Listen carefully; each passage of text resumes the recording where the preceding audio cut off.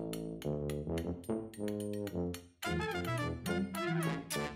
reflation trade has been the dominant theme of market chatter for some weeks now.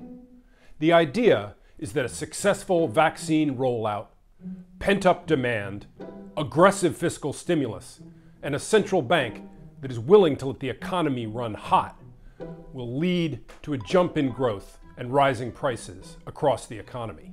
We can see how enthusiastically investors have jumped on board with the notion of a reflation trade by looking at the spike in 10-year Treasury yields since the autumn, and in particular, since the beginning of February.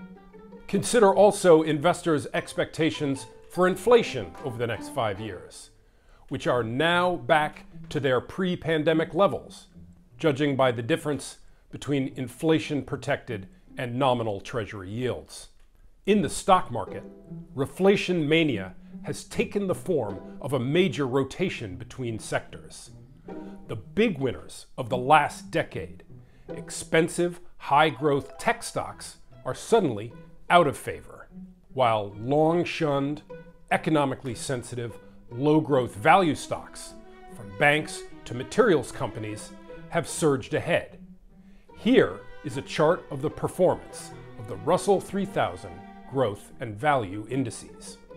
Anytime the market coalesces around a single consensus view, a bit of skepticism can be useful. Anyone who thinks we are going to exit the COVID crisis on a fundamentally different macroeconomic trajectory than we entered it would do well to look again at those 10-year Treasury yields, but this time over a 30-year period. That recent leap in yields, it barely registers. Are the forces that have driven interest rates down over a period of decades really going to reverse because of the pent-up demand from the pandemic and some government stimulus? Remember also that years of low interest rates have driven asset prices to dizzying highs. A jump in inflation could reverse that process and drive the economy back down towards deflation. This is not just a point about the stock market.